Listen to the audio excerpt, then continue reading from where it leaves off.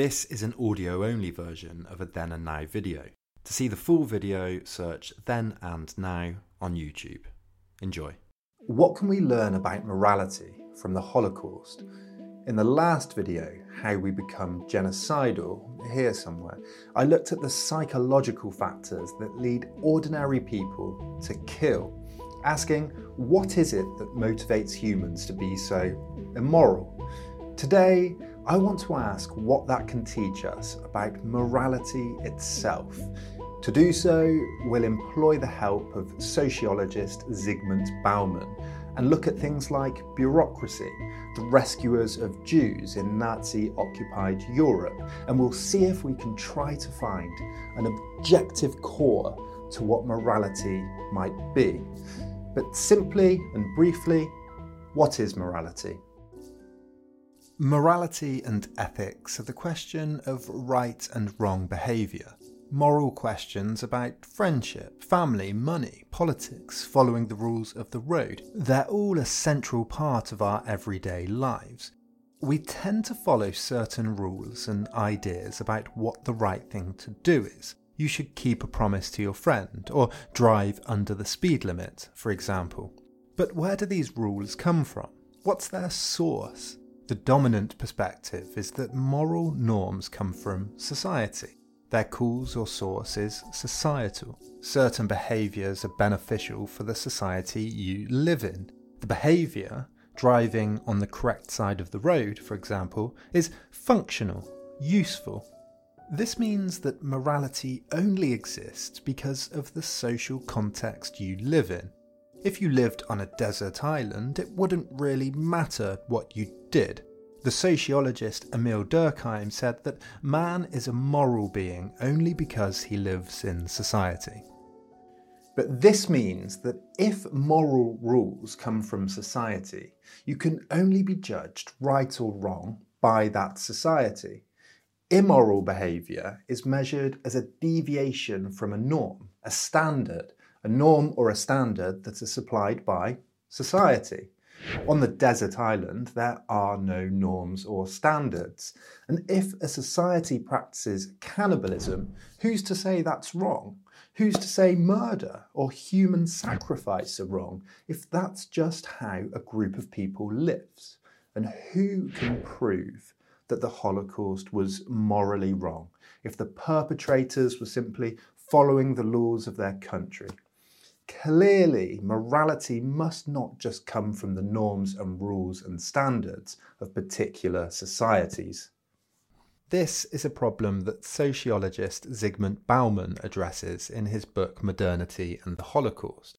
And it's a legal issue that came up in the post-war trials of German soldiers. They argued often, just following orders. Hannah Arendt wrote that what we have demanded in these trials, where the defendants had committed legal crimes, is that human beings be capable of telling right from wrong even when all they have to guide them is their own judgment, which, moreover, happens to be completely at odds with what they must regard as the unanimous opinion of all those around them. Bauman calls this the question of whether there can be a moral responsibility for the resisting of socialization.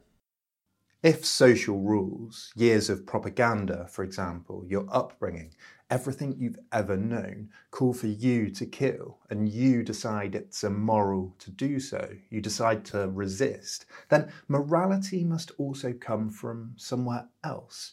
And I think we all have an intuition that this is the case. We just know in our gut that it's wrong to be violent, independent of what we're told, don't we?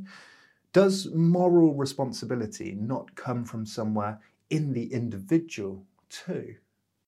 Bauman has an answer that's both simple and complicated at the same time. In short, he says that the source of morality is not social rules, but the moment when two or more people come together in proximity with each other. He says that morality comes from the social, but not the societal sphere. It comes from being with others in a social context, but not from societal training, enforcement, culture, or education. there is a difference. There's something between these two phenomena. Fundamentally, he says, morality is a responsibility to another person. Imagine an encounter between two people in a state of nature, a pre-societal world. There could be a number of responses. They might act with suspicion, with fear, with retreat, or with communication, with friendliness, with cooperation. Either way, there's a response, a back and forth, a need to react, a what should I do? I'm no longer alone, no longer the master of all of my choices. There's another that constrains me, or at least alters my options. Why is a prefix to so many moral words? Reprehensible, reproach, recede, reflect, respond, responsibility. There's something fundamental and universal about this moment. Responsibility is the condition of having to react and respond in the proximity of another person. It is, Bauman says, unconditional. It precedes knowledge, language, culture, and norms. He says that morality is not a product of society. Morality is something society manipulates, exploits, redirects, jams. If this is the case, then morality and proximity are fundamentally linked. So how does this fit in with the Holocaust? First, it's consistent with what we saw in the last video. In Christopher Browning's Ordinary Men, the police that are ordered to murder unarmed men, women and children struggled to come to terms with their task, many of them being physically sick, for example. One officer said that some of our comrades got sick from the smell and sight of the half-decomposed corpses, so they had to throw up all over the truck. Another described it as a bestial scent. Some reported, and this is consistent with evidence from other genocides too, that if they knew the person or they'd gotten to know them somehow while they were a prisoner, they'd struggle to kill them. So when confronted with the responsibility for another, people find it difficult to kill. Some studies have even pointed to how soldiers purposely shot around their targets, for example. Now again, this might be intuitive to most of us, but what's more interesting, to me anyway, is how the Nazis got around this. Bauman says the answer is not only found in anti-Semitism, but in the nature of modernity itself. Modernity technologizes, it bureaucratizes, it has the effect of distancing us from one another. He writes, this neutralizing, isolating and marginalizing was an achievement of the Nazi regime deploying the formidable apparatus of modern industry, transport, science, bureaucracy and technology. Without them, the Holocaust would be unthinkable. The grandiose vision of a Jew-free Europe, of the total annihilation of the Jewish race, would peter out in a multitude of bigger and smaller pogroms perpetrated by psychopaths, sadists, fanatics, or other addicts of gratuitous violence. Bauman points out that at the rate of death on Kristallnacht, it would have taken 200 years to kill as many as were eventually killed. The Nazis needed modern technology and bureaucracy, which are both things that distance people from one another, both physically and mentally. Take bureaucracy. Bureaucracy leads to a division of labour, and part of this is a kind of managerial authority. Authority, in many cases, means a transfer of moral responsibility onto a superior. You don't have to think about the big picture. You have a single task in the overall project.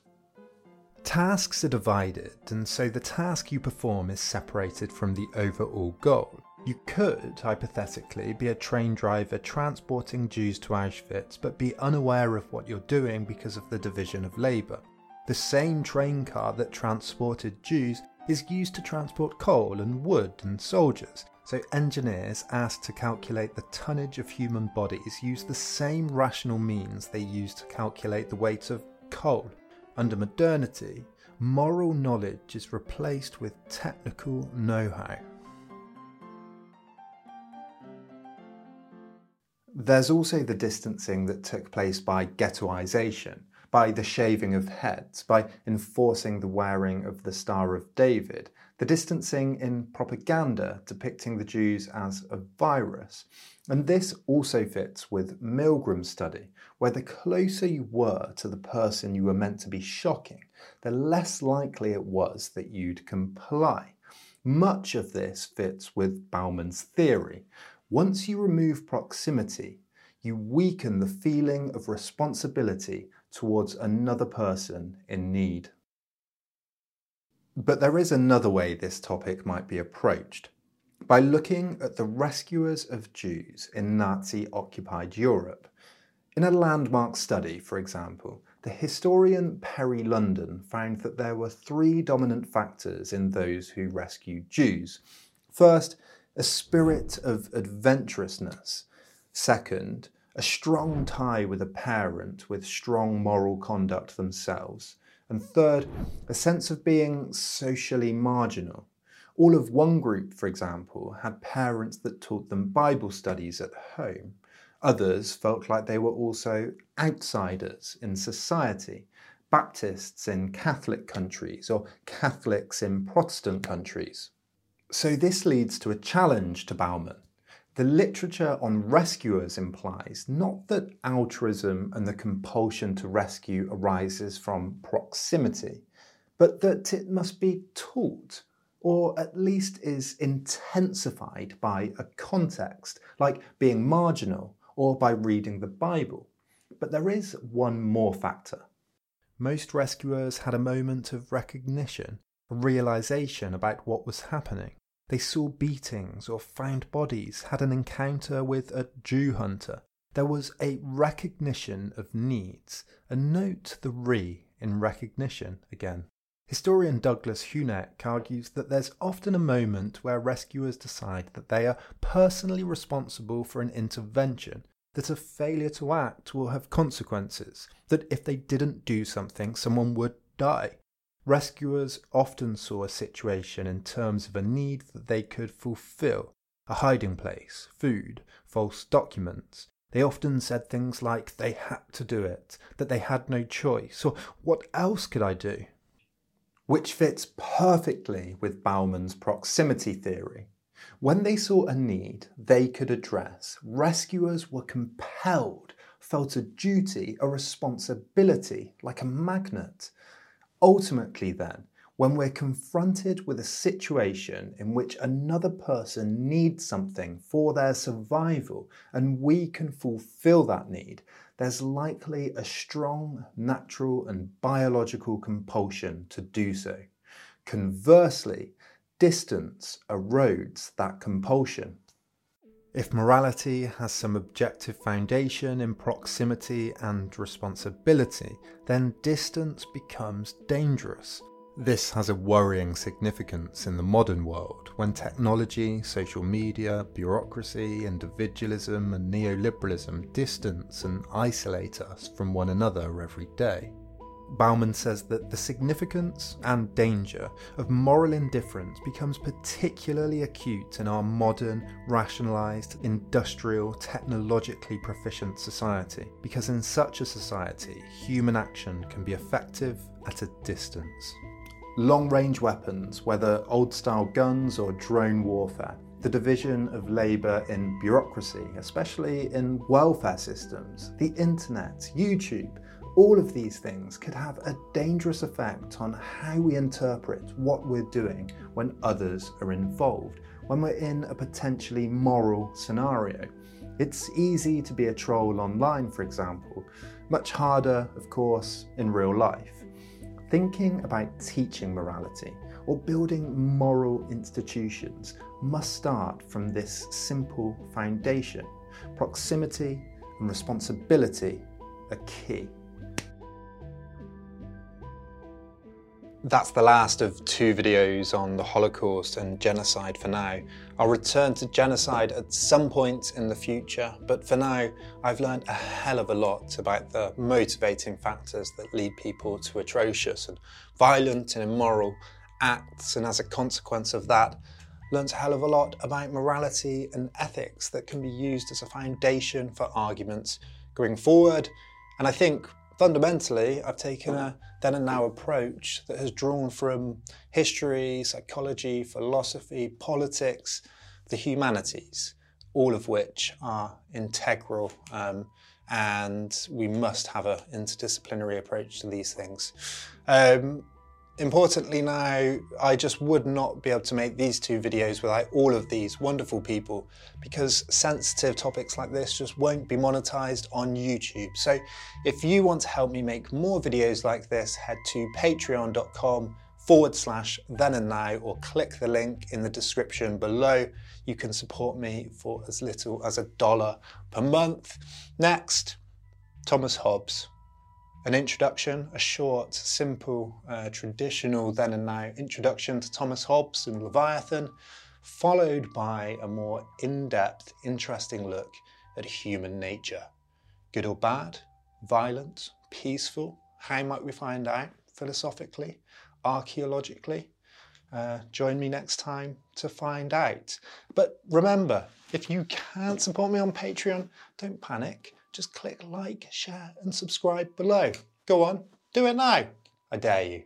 See you next time.